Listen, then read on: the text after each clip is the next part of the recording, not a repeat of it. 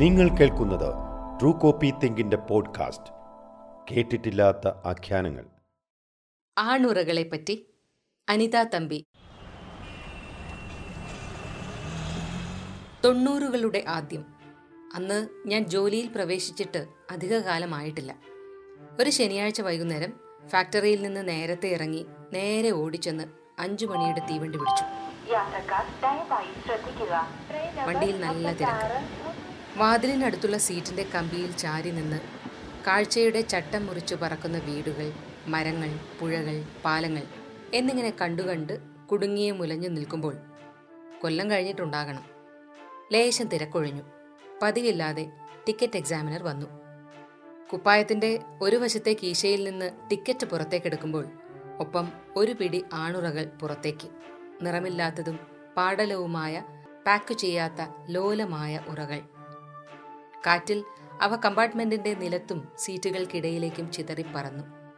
ചില നിമിഷങ്ങളിലെ ലോകാവസാനത്തിന് ശേഷം ഞാൻ കുനിഞ്ഞ് തൊട്ടടുത്ത് വീണ് കിടന്നവ പെറുക്കി കീശയിൽ തിരികെ നിക്ഷേപിച്ചു. തീവണ്ടിക്ക് പുറത്തെ ലോകത്ത് പിന്നെയും പറക്കുന്ന വണ്ടികൾ, വൈദ്യുത തൂണുകൾ, അവയിലിരിക്കുന്ന പറവകൾ. അടുത്ത സ്റ്റേഷനിൽ ഞാൻ കമ്പാർട്ട്മെന്റ് മാറിക്കയറി. നിരോധ് ഫാക്ടറിയിൽ. കെമിക്കൽ എഞ്ചിനീയറിംഗിലാണ് ഞാൻ അടിസ്ഥാന ബിരുദമെടുത്തത്. വ്യവസായശാലകൾ, പൊതുവെ രാസവ്യവസായങ്ങൾ പ്രത്യേകിച്ചും നന്നേ കുറവായ കേരളത്തിൽ ഒരു ജോലി കിട്ടുക ഏതാണ്ട് അസാധ്യമായിരുന്നു. മറ്റെവിടെയെങ്കിലും പോകാൻ തയ്യാറെടുക്കുമ്പോഴാണ് തിരുവനന്തപുരത്ത് ഹിന്ദുസ്ഥാൻ ലാറ്റക്സിൽ ജോലി കിട്ടുന്നത്. പഠിത്തം കഴിഞ്ഞ് ഉടനെ കിട്ടിയ ജോലി, അത് ഒരു വലിയ കാര്യമായിരുന്നു. ഹിന്ദുസ്ഥാൻ ലാറ്റക്സിനെ നിരോധ് കമ്പനി എന്നാണ് നാട്ടുകാർ പറയുക. അന്നും ഇന്നും ഇന്ത്യയിൽ കോണ്ടം അഥവാ ആണുറ എന്നാൽ നിരോധ് തന്നെ. വാസ്തവത്തിൽ നിരോധ് എന്നത് കേന്ദ്ര ആരോഗ്യ കുടുംബക്ഷേമ മന്ത്രാലയത്തിന്റെ ഒരു ബ്രാൻഡാണ്. പിന്നീട് ആ ബ്രാൻഡിനു തന്നെ പല വകഭേദങ്ങൾ വന്നു. സർക്കാരിന്റെ പലതരം പുതിയ ബ്രാൻഡുകൾ വന്നു. പക്ഷേ നിരോധ് ഇപ്പോഴും ഉറയുടെ പേരായി തന്നെ തുടരുന്നു. അത് അത്രമേൽ അർത്ഥപൂർണമായതുകൊണ്ടായിരിക്കാം സൗജന്യമായും തുച്ഛമായ വിലയ്ക്കും ജനങ്ങൾക്ക് വിതരണം ചെയ്യാൻ വേണ്ടിയാണ് 1968 സർക്കാർ നിരോധ് തുടങ്ങിയത്. അതുവരെ വിദേശത്തു നിന്നുള്ളവയും വില കൂടിയവയുമായ ഉറകളെ ഇന്ത്യയിൽ ഉണ്ടായിരുന്നുള്ളൂ. 1948 TTK കമ്പനി ഇന്ത്യയിൽ ഡ്യൂറക്സ് ഉറകൾ ലണ്ടൻ റബ്ബർ കമ്പനിയിൽ നിന്ന് എത്തിച്ചു തുടങ്ങിയിരുന്നു. 1963 അവർ ഇന്ത്യയിൽ ലണ്ടൻ റബ്ബർ കമ്പനിയുമായി ചേർന്ന് മദിരാശിയിൽ ഉൽപാദനവും തുടങ്ങി. 1952 ഇന്ത്യ ദേശീയ കുടുംബക്ഷേമ പരിപാടി തുടങ്ങുന്നത്. ചെറിയ കുടുംബം സന്തുഷ്ട കുടുംബം എന്ന പ്രയോഗവും തലകീഴായ ചുവന്ന ത്രികോണവും ഇന്ത്യ ഒട്ടുക്കും പ്രചാരമായി. ഒപ്പം ഉറകളും വന്ധ്യംകരണവും. അന്ന് ജനങ്ങൾക്കാവശ്യമായ ഉറകൾ വ്യാപകമായി ലഭ്യമാക്കാൻ 1966 സർക്കാർ രൂപീകരിച്ച കമ്പനിയാണ് ഹിന്ദുസ്ഥാൻ ലാറ്റക്സ്. ഇന്ത്യയിൽ ഏറ്റവും അധികം സ്വാഭാവിക റബ്ബർ ഉൽപ്പാദിപ്പിക്കുന്ന സ്ഥലം എന്ന നിലയിലാണ് ഫാക്ടറി കേരളത്തിൽ തുടങ്ങിയത്. ഇപ്പോഴും രാജ്യത്ത് 90% സ്വാഭാവിക റബ്ബർ ഉണ്ടാകുന്നത് കേരളത്തിൽ തന്നെ. 1967 ഫാക്ടറിക്ക് തിരുവനന്തപുരം പേരൂർക്കടയിൽ കല്ലിട്ടു. 1969 ജപ്പാനിലെ ഒക്കോമോട്ടോ എന്ന കമ്പനിയുടെ സാങ്കേതിക സഹായത്തോടെ വ്യാവസായിക അടിസ്ഥാനത്തിൽ 144 മില്യൺ ഉറകൾ ഉൽപാദനം തുടങ്ങി. പിന്നീടുള്ള വർഷങ്ങളിൽ ഉൽപാദനം വർദ്ധിപ്പിച്ച് ഇപ്പോൾ പ്രതിവർഷം 2000 മില്യൺ ഉറകളാണ് കമ്പനി ഉണ്ടാക്കുന്നത്. പ്രസിദ്ധമായ മൂട്ട്സ് ബ്രാൻഡ് ശ്രേണി ലാറ്റക്സ് കമ്പനിയുടെ സ്വന്തം ബ്രാൻഡാണ്. 90കളുടെ ആദ്യം ഉദാരവൽക്കരണത്തോടെ സ്വകാര്യ മേഖലയിൽ നിരവധി ഉറ നിർമ്മാണ കമ്പനികൾ വന്നു. പരസ്യങ്ങളുടെ രീതി മാറി. 1991 കാമസൂത്ര എന്ന ബ്രാൻഡിനു വേണ്ടി പൂജാബേഡി മോഡലായി വന്ന പരസ്യങ്ങൾ പലരും ഓർക്കുന്നുണ്ടാവണം.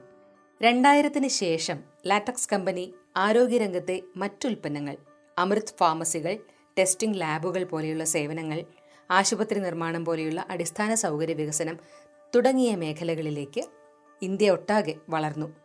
ഇന്ന് HLL ലൈഫ് കെയർ ലിമിറ്റഡ് എന്നറിയപ്പെടുന്ന പഴയ ഹിന്ദുസ്ഥാൻ ലാറ്റക്സ് 1682 കോടി രൂപ വിറ്റുവരവുള്ള ലാഭകരമായി പ്രവർത്തിക്കുന്ന സ്ഥാപനമാണ്. കേന്ദ്ര ആരോഗ്യ കുടുംബക്ഷേമ മന്ത്രാലയത്തിന് കീഴിലുള്ള ഒരേയൊരു പൊതുമേഖലാ സ്ഥാപനം. കൊറോണ കാലത്ത് സർക്കാരിനു വേണ്ടി PPE കിറ്റുകളും മെഡിക്കൽ ഓക്സിജനും മറ്റും ഫലപ്രദമായി ഇന്ത്യ ഒട്ടുക്ക് വിതരണം ചെയ്യുന്നത് HLL ആണ്. ഇപ്പോൾ കേന്ദ്ര സർക്കാർ വിൽപ്പനയ്ക്ക് വെച്ചിരിക്കുന്ന പൊതുമേഖലാ സ്ഥാപനങ്ങളിൽ ഒന്ന്. 1952 ഇന്ത്യയുടെ ജനസംഖ്യ 39 കോടി. വാർഷിക ജനസംഖ്യാ വളർച്ച 1.68%. അത് വർദ്ധിച്ച് 1974 2.36% വരെ എത്തി. പിന്നീട് ഒരു പതിറ്റാണ്ടോളം അതേ നിലയിൽ നിന്നിട്ട് ക്രമാനുഗതമായി കുറഞ്ഞ് ഇപ്പോൾ, അതായത് 2020 വാർഷിക വളർച്ച 0.99% എത്തി. ജനസംഖ്യ 138 കോടി കടന്നു. UN വേൾഡ് പോപ്പുലേഷൻ പ്രോസ്പെക്ട്സിന്റെ റെഫറൻസിൽ നിന്നാണിത്. 2010 ഫെർട്ടിലിറ്റി 2.1 എന്ന റീപ്ലേസ്മെന്റ് നിലയിൽ എത്തുമെന്നും അവിടുന്ന് 35 വർഷം കൊണ്ട് 2045 ജനസംഖ്യ നിയന്ത്രണ വിധേയമായി തീർന്ന് സ്ഥിരത കൈവരിക്കും എന്നുമായിരുന്നു കണക്കുകൂട്ടൽ. പക്ഷേ അതുണ്ടായില്ല. 14 സംസ്ഥാനങ്ങൾക്ക് മാത്രമേ അത് നേടാൻ കഴിഞ്ഞുള്ളൂ. 2045 145 കോടി ജനങ്ങൾ എന്ന ആദ്യ ലക്ഷ്യത്തിന് പകരം 2060 165 കോടി ജനങ്ങൾ എന്നതാണ് ഇന്ത്യൻ ജനസംഖ്യ പരമാവധി എത്തി സ്ഥായിയാകുന്ന ലക്ഷ്യമായി ഇപ്പോൾ ആരോഗ്യ മന്ത്രാലയം പറയുന്നത്. അതായത് എത്തിച്ചേരാനുള്ള ലക്ഷ്യം അത്ര എളുപ്പമല്ല. ആണുറകൾ ആണുങ്ങൾ ഉപയോഗിക്കേണ്ടത് ആണ് എങ്കിലും ലോകമെമ്പാടും രോഗപ്രതിരോധത്തിലും ഗർഭനിരോധനത്തിലും സ്ത്രീകളുടെ ജീവിതം ഇത്രമാത്രം മാറ്റിമറിച്ച മറ്റൊരു ഉൽപ്പന്നമില്ല. ഏറ്റവും നല്ല ജനന നിയന്ത്രണ മാർഗം ഉയർന്ന വിദ്യാഭ്യാസവും ജീവിത നിലവാരവുമാണ് എന്ന് പറയാറുണ്ട്. തിരിച്ച് ഗർഭധാരണ നിയന്ത്രിക്കുക വഴി സ്ത്രീകളുടെയും അതുവഴി കുട്ടികളുടെയും വിദ്യാഭ്യാസം, തൊഴിൽ, സാമ്പത്തിക നില ഒക്കെ വർദ്ധിക്കുകയും ചെയ്യുന്നു. ധാരാളം പഠനങ്ങൾ പ്രത്യുൽപാദന ആരോഗ്യത്തെപ്പറ്റിയും ഗർഭനിരോധനോപാധികളെപ്പറ്റിയും ഉണ്ട്. ഈ ലേഖനം ആ വിഷയത്തിലേക്ക് കടക്കുന്നില്ല. എങ്കിലും ശ്രദ്ധേയമായ ചില കാര്യങ്ങൾ മാത്രം പരാമർശിക്കാം. UN കണക്ക് പ്രകാരം ലോകത്ത് ഇന്ന് ഉപയോഗിക്കപ്പെടുന്ന ഗർഭനിരോധന ഉപാധികളിൽ 18% മാത്രമാണ് ഉറകൾ. ഇന്ത്യയിൽ ഇത് വെറും 4.3% മാത്രം. ഇന്ത്യയിൽ 70കളിലെ നിർബന്ധിത പുരുഷ വന്ധ്യംകരണത്തെ തുടർന്നുണ്ടായ ചീത്തപ്പേരുകൊണ്ടോ എന്തോ അതിനുശേഷം അനേക പതിറ്റാണ്ടുകളായി സ്ത്രീ വന്ധ്യംകരണമാണ് പ്രധാന ജനന നിയന്ത്രണ മാർഗമായി സ്വീകരിച്ചു പോരുന്നത്. UN തന്നെ ഒരു പഠനമനുസരിച്ച് ഇന്ത്യയിൽ ഒരു വർഷം 1 കോടിയിലധികം സ്ത്രീകൾക്ക് അവർക്ക് വേണ്ടാത്ത ഗർഭധാരണം സംഭവിക്കുന്നുണ്ട്. അശാസ്ത്രീയമായ അലസിപ്പിക്കൽ മൂലം ദിവസം ശരാശരി 8 സ്ത്രീകളെങ്കിലും മരിക്കുന്നുമുണ്ട്. അതുപോലെ തന്നെ അടുത്ത കാലത്ത് ഇന്ത്യയിൽ ലൈംഗിക രോഗങ്ങളുടെ കാര്യത്തിൽ വർധനവാണ് ഉണ്ടായിട്ടുള്ളതെന്ന് റിപ്പോർട്ടുകളുണ്ട്. അതായത് ഉറകളുടെ നിർമ്മാണവും ഫലപ്രദമായ വിതരണവും വിൽപ്പനയും ഏറെക്കാലത്തേക്ക് ഇന്ത്യയിൽ പ്രധാനം തന്നെയാണ്. അത് സർക്കാരിന്റെ നയപരമായ ഉത്തരവാദിത്തത്തിന്റെ ഭാഗവുമാണ്. ലോകത്തെ സകല ആൺമയും ഒന്നിച്ച് നിരനിരയായി. ഞാൻ ജോലിയിൽ ചേരുമ്പോൾ ഫാക്ടറിയിലെ തൊഴിലാളികളിൽ 1/3 പെണ്ണുങ്ങളാണെങ്കിലും എഞ്ചിനീയർമാരെല്ലാം ആണുങ്ങളായിരുന്നു. പെൺതൊഴിലാളികൾ ടെസ്റ്റിംഗ്, പാക്കിംഗ് വിഭാഗങ്ങളിലാണ് ജോലി ചെയ്യുക. ഉറകൾ നിർമ്മിക്കുന്ന പ്ലാന്റിലെ തൊഴിലാളികൾ എല്ലാവരും തന്നെ ആണുങ്ങൾ. ആരംഭകാലത്ത് ജോലിയിൽ പ്രവേശിച്ച വളരെ സീനിയറായ ഒരു എഞ്ചിനീയർ കഴിഞ്ഞാൽ പിന്നെ 1/4 നൂറ്റാണ്ടോളം കഴിഞ്ഞ് ജോലിയിൽ ചേരുന്ന ഞാനാണ് അടുത്ത പെൺ എഞ്ചിനീയർ. ഫാക്ടറിയിൽ സ്ത്രീകളെ എടുത്താൽ ശരിയാകില്ല എന്നൊരഭിപ്രായം അന്നുണ്ടായിരുന്നു എന്നാണ് കേട്ടത്. സ്ത്രീകൾക്ക് പ്ലാന്റിൽ ജോലി ചെയ്യാൻ കഴിയില്ല എന്ന്. അതുകൊണ്ട് വലിയ പരിഭ്രമത്തോടെയാണ് ഞാൻ ജോലിക്കെത്തിയത്. ചെന്നപ്പോഴോ ഭീമൻ യന്ത്രങ്ങൾ വലിയ പുകയിലും പൊടിയിലും മുരണ്ട് കറങ്ങുന്നു, ഉരുളുന്നു, ഓടുന്നു. 50 കിലോ പോലും ഇല്ലാത്ത കാറ്റത്തെ തണ്ടുപോലെയുള്ള ഞാൻ ഇതൊക്കെ എങ്ങനെ ഓടിക്കും എന്ന് ഭയന്നുപോയി. ഈ യന്ത്രങ്ങളൊന്നും മനുഷ്യർ ഓടിക്കേണ്ടതില്ലെന്നും വൈദ്യുതി അത് ചെയ്തുകൊള്ളുമെന്നും പിന്നെ തെളിഞ്ഞു. അതിന്റെ നിയന്ത്രണ സ്വിച്ചുകൾ ആണുങ്ങൾ തന്നെ പ്രവർത്തിപ്പിക്കണമെന്ന് വൈദ്യുതിക്ക് ഒരു നിർബന്ധവുമില്ലെന്നും. ജോലി ജീവിതത്തിലെ എന്റെ ഏറ്റവും സന്തോഷകരമായ കാലം ഷോപ്പ് ഫ്ലോറിൽ ചെലവഴിച്ച ഈ ആദ്യ വർഷങ്ങളായിരുന്നു. ഫാക്ടറിയിലെ മുതിർന്ന തൊഴിലാളികൾക്കൊപ്പം ജോലി ചെയ്ത് അവരിൽ നിന്നാണ് ഞാൻ പഠിച്ചത്. എന്നേക്കാൾ വളരെ മുതിർന്ന അവരായിരുന്നു എന്റെ ഗുരുക്കന്മാർ. ആൺ പെൺ ഭേദമോ പ്രായത്തിലെ ഇളപ്പമോ അവർക്ക് വിഷയമായതേയില്ല. അവർ ഒരു കുടുംബാംഗത്തെ പോലെ എന്നെ സ്വീകരിച്ചു, സ്നേഹിച്ചു. ഫാക്ടറിക്കുള്ളിൽ നീണ്ട കൺവെയർ ചെയിനുകളിൽ നിർത്താതെ ഓടുന്ന ഉദ്ധൃതമായ ചില്ലുലിംഗങ്ങൾ, ലോഹലിംഗങ്ങൾ, വല്ലാത്ത കാഴ്ചയായിരുന്നു അത്. ലോകത്തെ സകല ആൺമയും ഒന്നിച്ച് നിരനിരയായി നേർക്കുന്നതുപോലെ. റബ്ബർ പാലിൽ മുങ്ങിപ്പൊങ്ങി ചൂടും കാറ്റും കൊണ്ട് ഉണങ്ങി സോപ്പിലും വെള്ളത്തിലും കുളിച്ച് തലകുത്തി മറിഞ്ഞുയർന്നു താഴുന്ന ആയിരക്കണക്കിന് അവയവങ്ങൾ. അവ ഒരേ സമയം ആൺലോകത്തിന്റെ അഭിലാഷങ്ങളും ആധികളും പീഠകളും ആവിഷ്കരിക്കുന്ന ഒരു പ്രതിഷ്ഠാപനം എന്ന പോലെ അവസാനമില്ലാതെ കരഞ്ഞും മുരണ്ടും കിടുങ്ങിയും ഓടിക്കൊണ്ടിരുന്നു.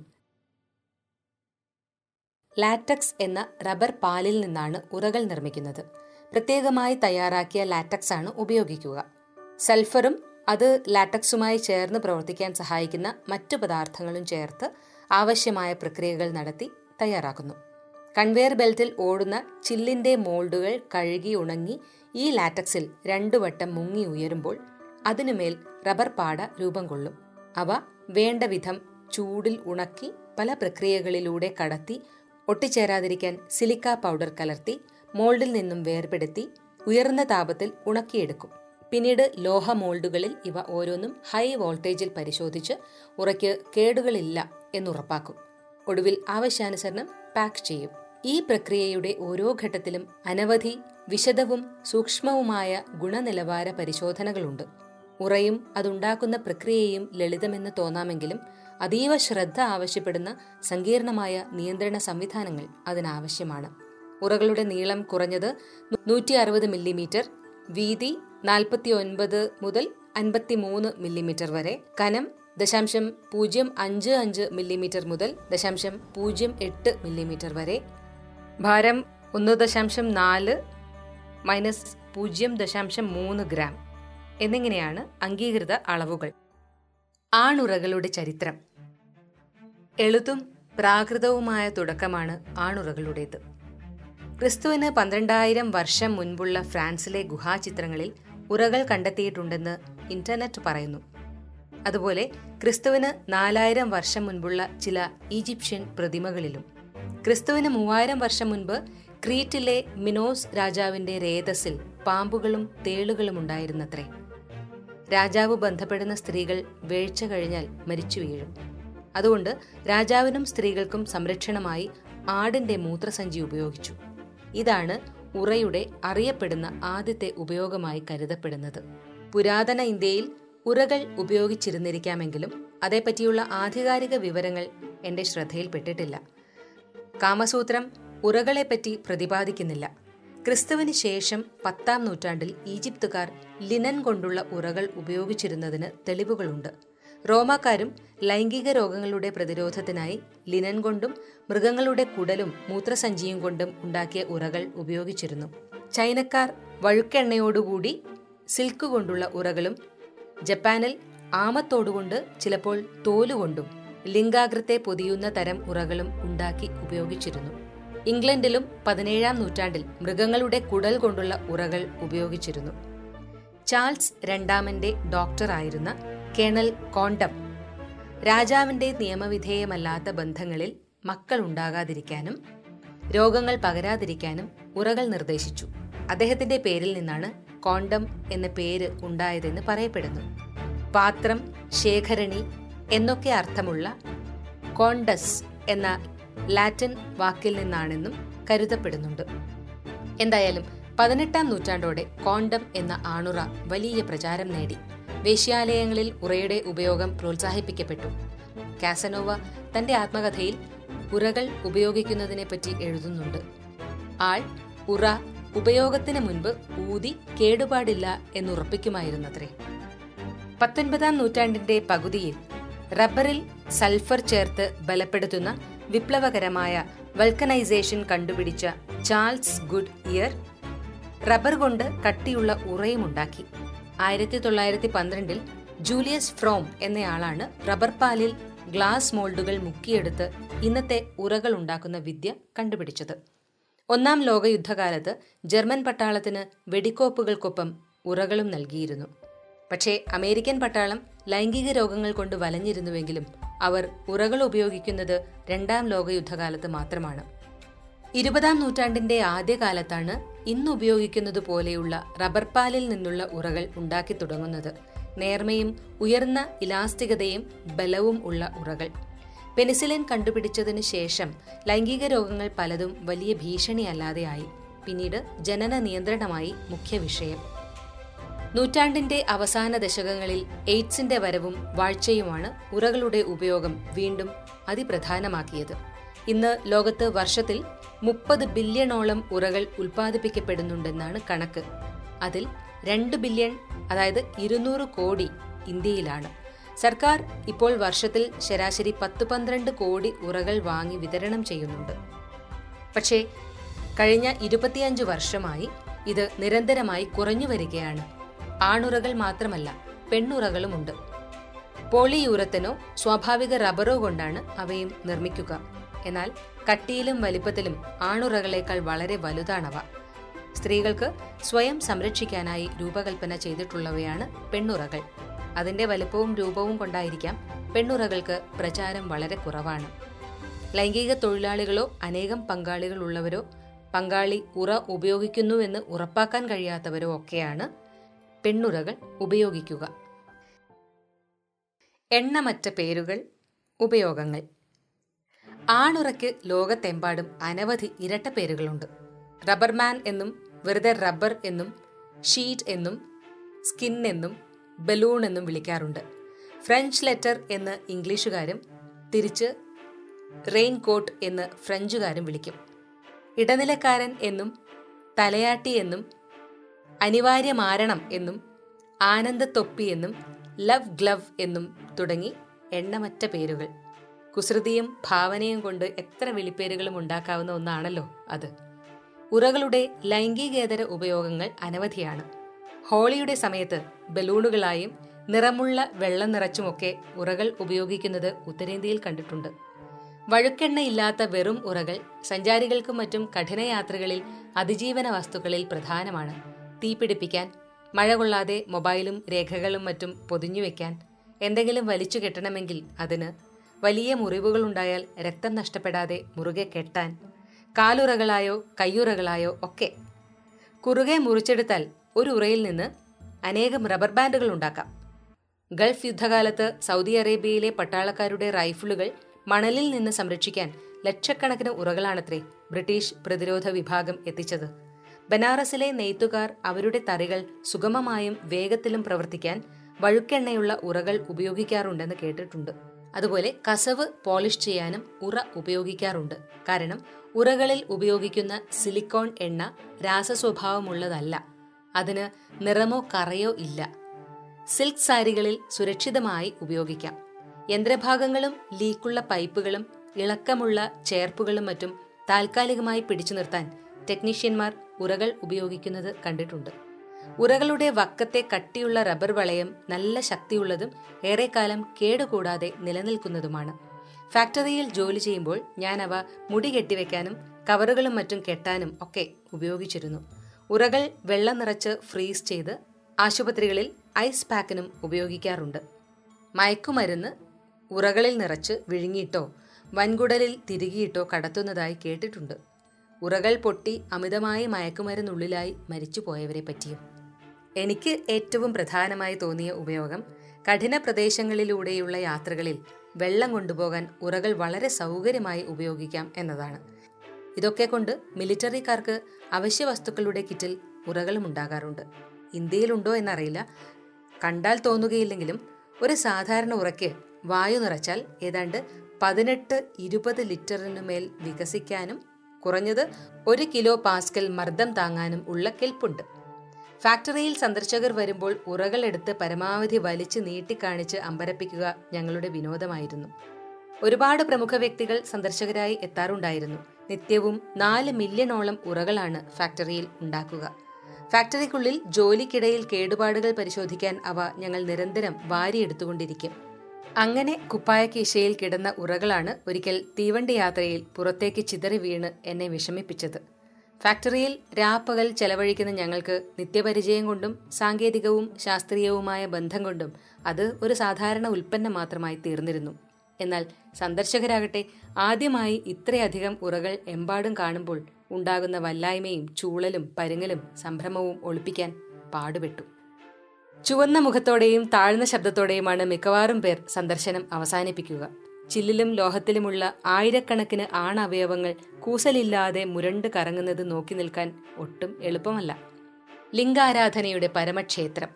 അവിടെ ആരും പതറിപ്പോകും. ഒരിക്കൽ ഒരു പ്രമുഖ പോലീസ് ഉദ്യോഗസ്ഥ അപ്രതീക്ഷിതമായ ഈ ഫാലിക് ദൃശ്യം തന്നെ അമ്പരപ്പിച്ചു കളഞ്ഞു എന്ന് എന്നോട് പറഞ്ഞിട്ടുണ്ട്. ആണുറ എന്ന രൂപകം. മനുഷ്യജീവിതഗതിയിൽ അതിൻ്റെ അളവുകോലെന്ന പോലെ കാണാവുന്ന ചില വസ്തുക്കളുണ്ട്. വ്യക്തിപരമായി ഉപയോഗിക്കുന്നവ, സാമൂഹ്യമായ മാനങ്ങളുള്ളവ, ഇന്നോളം അന്യം നിന്ന് പോകാത്തവ, അതീവ ലളിതമായവ. ഈ ഗണത്തിൽ എനിക്ക് തോന്നിയിട്ടുള്ള ചില വസ്തുക്കൾ കസേര, ചെരുപ്പ്, കണ്ണട, കണ്ണാടി തുടങ്ങിയവയാണ്. ഇപ്പോൾ മാസ്കും ഇതിൽ പെടുത്താമെന്ന് തോന്നുന്നു. ഓരോരുത്തർക്കും ഈ ശ്രേണിയിൽ വരുന്ന വസ്തുക്കളെപ്പറ്റി ഇനിയും ആലോചിച്ച് നോക്കാവുന്നതാണ്. വസ്തുക്കളുടെ വസ്തുതയെപ്പറ്റി ആലോചിച്ചു പോയാൽ പലപ്പോഴും നാം വിചാരിക്കാത്തിടങ്ങളിൽ എത്തും. ഈ വസ്തുക്കളിൽ ഒരുപക്ഷെ ഏറ്റവും ചെറുതും ലളിതവുമായതും മനുഷ്യരാശിയുടെ ഭാഗധേയത്തിൽ നേരിട്ടും ദീർഘകാല ഫലങ്ങളോടെയും ഇടപെട്ടു പോരുന്നതുമായ ഒന്നാണ് ആണുറകൾ. അതിലളിതമാണ് ഒരു സാധാരണ ആണുറയുടെ രൂപവും ഘടനയും. തൊലി പോലെ ലോലമായ റബ്ബർപാട കൊണ്ടുള്ള ഒരു കുഴൽ, അതിൻ്റെ തുറന്ന അറ്റത്ത് ചുരുട്ടിയ ഉറപ്പുള്ള വക്ക്, അടഞ്ഞ അറ്റത്ത് ലേശം നീണ്ട ഒരു ചെറിയ തുമ്പ്, റിസെപ്റ്റക്കിൾ അഥവാ തുമ്പുറ. അത്രമാത്രം. അതിൻ്റെ ധർമ്മമാവട്ടെ രണ്ടാണ്. ഒരു തരത്തിൽ പ്രകൃതി വിരുദ്ധമെന്ന് വിശേഷിപ്പിക്കാവുന്നതുമാണ്. ശ്വാസത്തിലൂടെ പകരുന്ന വൈറസിനെ തടയാൻ നാം ഇപ്പോൾ മാസ്ക് ധരിക്കുന്നത് പോലെ. ആദ്യത്തേത് സംയോഗവേളയിൽ പുരുഷബീജം സ്ത്രീയിൽ എത്താതെ തുമ്പുറയിൽ ശേഖരിക്കുക, ഗർഭധാരണം തടയുക. രണ്ടാമത്തേത് ലൈംഗിക സമ്പർക്കത്തിലൂടെ പകരുന്ന രോഗങ്ങൾ തടയുക. രണ്ടായാലും പരസ്പരം നേരിട്ടുള്ള ഗാഠസമ്പർക്കം തടയുക എന്നതാണ് ഉറയുടെ ധർമ്മം. വലിയ ഒരാശയം ചെറിയ ഒരു ഉപകരണമായി തീർന്ന് വ്യക്തിജീവിതത്തിലെ ഏറ്റവും സ്വകാര്യമായ പ്രവൃത്തിയിൽ ഇടപെട്ട് മനുഷ്യ സംസ്കാരത്തെ സ്വാധീനിച്ചതിൻ്റെ, മനുഷ്യരാശിയുടെ ജീവിതത്തെ മാറ്റിത്തീർത്തതിൻ്റെ ചരിത്രമാണ് ഉറയുടെ ചരിത്രം. മനുഷ്യവംശത്തിൻ്റെ പ്രകൃതി സഹജമായ വർധനവിന് തടയിടുക, രണ്ടു മനുഷ്യർക്കിടയിൽ സാധ്യമായ ഏറ്റവും ഗാഠമായ ശാരീരിക അടുപ്പത്തെ, സ്പർശത്തെ, ഇഴുകിച്ചേരലിനെ അപൂർണമാക്കിക്കൊണ്ട് ഏറ്റവും സ്വകാര്യമായ, അസാധ്യമായ ആ ഇടത്തിൽ ഇടപെട്ട് അവിടെ സുരക്ഷ എന്ന ആശയം പ്രാവർത്തികമാക്കുക. രോഗമെന്ന സാധ്യതയിൽ നിന്ന്, ജനനമെന്ന സാധ്യതയിൽ നിന്ന് ഉള്ള സുരക്ഷ. മനുഷ്യ സംസ്കാരത്തിൻ്റെ മുന്നോട്ടുള്ള ഗതിയിൽ നിർണായകമായത് വാസ്തവത്തിൽ ഒരേ പ്രേരണയുടെ രണ്ട് എതിർമുഖങ്ങൾ, ഹിംസയും സുരക്ഷയും. എഴുത്തുകാരിയും കാമുകിയുമായ ലൂയിസ് കൊലെത്തിന് ഗുസ്താവ് ഫ്ലൊബേർ 1854 ജനുവരി 18 പാതിരാത്രി എഴുതിയ വരികൾ. ക്ഷുദ്രവും ക്ഷണികവും വിരൂപവും നശ്വരവുമായവയെ ചൊല്ലി നമുക്ക് വൈകാരികമാകാതിരിക്കാം. അവയൊക്കെ നമ്മുടെ ഉള്ളിൽ തട്ടി എന്ന് തോന്നിപ്പിക്കണമെങ്കിൽ അങ്ങനെ നമുക്ക് നടിക്കാം. എന്നാൽ നടിക്കുക മാത്രമേ ചെയ്യാവൂ. ഇല്ലായ്മയോളം തുച്ഛമായതുകൊണ്ട് കീറിപ്പോകുന്നതും ഏറ്റവും ലോലമായ സ്പർശത്താൽ അടിമുടി പ്രകമ്പനം കൊള്ളുന്നതുമായ ആ പ്രകൃതങ്ങളെ സംരക്ഷിക്കാൻ മേഘപടലങ്ങളെക്കാൾ ലോലവും ലോഹകവചത്തെക്കാൾ പ്രതിരോധിക്കുന്നതുമായ ഒന്നിൻ്റെ ആവശ്യമുണ്ട്. സകല മനുഷ്യരുടെയും പീഡാനുഭവങ്ങളുടെ ഭാരവും നമുക്കുണ്ട്. നമുക്കത് മറക്കാതിരിക്കാം. ഇരുപിടികളിലും പിടിച്ചുലച്ചുകൊണ്ടിരിക്കെ പാത്രം നിറഞ്ഞിരിക്കുമെന്ന് കരുതുന്നതെങ്ങനെ? അണുബാധയുള്ള യോനികളിൽ നിന്ന് രോഗം പകരാതിരിക്കാൻ സുരക്ഷയ്ക്കായി വേശ്യാലയങ്ങൾ കോണ്ടം കൊടുക്കാറുണ്ട്. ചേറിലേക്ക് കൂപ്പുകുത്തുന്ന നമ്മുടെ ആത്മാവിൻ്റെ സൗഖ്യത്തിനായി നമ്മുടെ ഉള്ളിൽ അപാരമായൊരു കോണ്ടത്തിൻ്റെ ആവശ്യമുണ്ട്. ശരിയാണ്, സുഖം കുറയും. ചിലപ്പോൾ ആവരണം പൊട്ടിപ്പോയെന്നും വരാം. അഴുക്കിൽ നിന്ന്, രോഗത്തിൽ നിന്ന്, വൈരൂപ്യത്തിൽ നിന്ന്, അധമത്വത്തിൽ നിന്ന് ഉള്ള സംരക്ഷണം എന്നതാണ് ഫ്ലൊബേറിൻ്റെ രൂപകയുക്തി. സുഖം കുറയ്ക്കുമെങ്കിലും കീറിപ്പോകാം എന്നു വരികിലും അപാരമായ ആ സംരക്ഷണ ഉറ ധരിച്ചിരിക്കണം. കാരണം നാം തേടേണ്ടത് ആത്മാവിൻ്റെ കറയറ്റ, അളവറ്റ അനുഭവമാണ്. അരയ്ക്ക് താഴെ മാത്രം ലോകജീവിതത്തിൽ ആഴുക, അതിനുമേലെ അപരലോകത്തിൽ മുഴുകുക. മാംസത്തിൻ്റെ ഭാരം ആത്മാവിനെ ഞെരുക്കാതെ സംരക്ഷിക്കുക. ഫ്ലൊബേറിൻ്റെ രൂപകം 19-ാം നൂറ്റാണ്ടിൻ്റെ പകുതിയിൽ വേശ്യാലയങ്ങളിൽ ലഭ്യമായിരുന്ന ഉറയാണെന്നോർക്കണം. അത് സ്ത്രീകളുടെ സംരക്ഷണത്തിനല്ല, മറിച്ച് അഴുക്കിൽ ആഴേണ്ടി വരുന്ന അന്യഥാ ഉത്തമരായ പുരുഷന്മാരുടെ സംരക്ഷണത്തിനുള്ളതാണ്. ശരീരത്തിൽ നിന്ന് ആത്മാവിനെ സംരക്ഷിക്കുന്നത്. ഫ്ലൊബേറിന്റെ ഈ ആത്മീയ ഉറ അദ്ദേഹത്തിന്റെ കാലത്തിന് പിന്നിലേക്കും മുന്നിലേക്കും ദീർഘവിശാലമായി വിടർന്നു വർത്തിക്കുന്ന ഒന്നാണ്. പെട്ടെന്ന് ഓർമ്മ വരുന്ന ഒരു മലയാള കൃതി എം.ടിയുടെ മഞ്ഞാണ്. അശ്ലീലമായി തോന്നുന്നുവെങ്കിൽ മാപ്പു തരൂ എന്ന മുഖവുരയോടെ സുധീർ കുമാർ മിശ്ര വിമലയോട് തൻ്റെ പൂർവ്വകാല ബന്ധങ്ങളെപ്പറ്റി പറയുകയാണ്. വിദ്യാർത്ഥിയായിരുന്നപ്പോൾ താൻ പ്രേമിച്ച, കാമിച്ച അയൽപ്പക്കത്തെ പെൺകുട്ടി. ഒടുവിൽ അവൾ സ്വയം തനിക്കായി സമർപ്പിക്കുമ്പോൾ അയാൾ ചോദിക്കുന്നു, പേടിയുണ്ടോ എന്ന്. താൻ ഡയഫ്രം ധരിച്ചിട്ടുണ്ട് എന്ന അവളുടെ മറുപടി അയാളുടെ സ്വപ്നങ്ങളെ തകർത്തു കളഞ്ഞു. വിമലയോട് അയാൾ പറയുന്നു, പക്ഷെ ഒരിക്കലും നീ നൈരാശ്യപ്പെടുത്തിയിട്ടില്ല എന്ന്. എം.ടി ഡയഫ്രം എന്നാണ് എഴുതിയിട്ടുള്ളതെങ്കിലും വിഷയം സുരക്ഷ തന്നെ. പ്രത്യേകിച്ച് തനിക്ക് സ്വയം സമർപ്പിക്കുന്ന സ്ത്രീ അവളുടെ സുരക്ഷ ഉറപ്പാക്കുന്നു എന്നതാണ്, അവളുടെ ലൈംഗികമായ അറിവാണ് അയാളെ നിരാശനാക്കുന്നത്. ഇന്നും ഇന്ത്യൻ പുരുഷന്മാർ ഉറ ഉപയോഗിക്കാൻ വിമുഖരാണ് എന്ന് പഠനങ്ങൾ പറയുന്നു. ഏഷ്യയിൽ ഉറയുടെ ഉപയോഗം ഏറ്റവും കുറവുള്ളതും ഇന്ത്യയിലാണ്.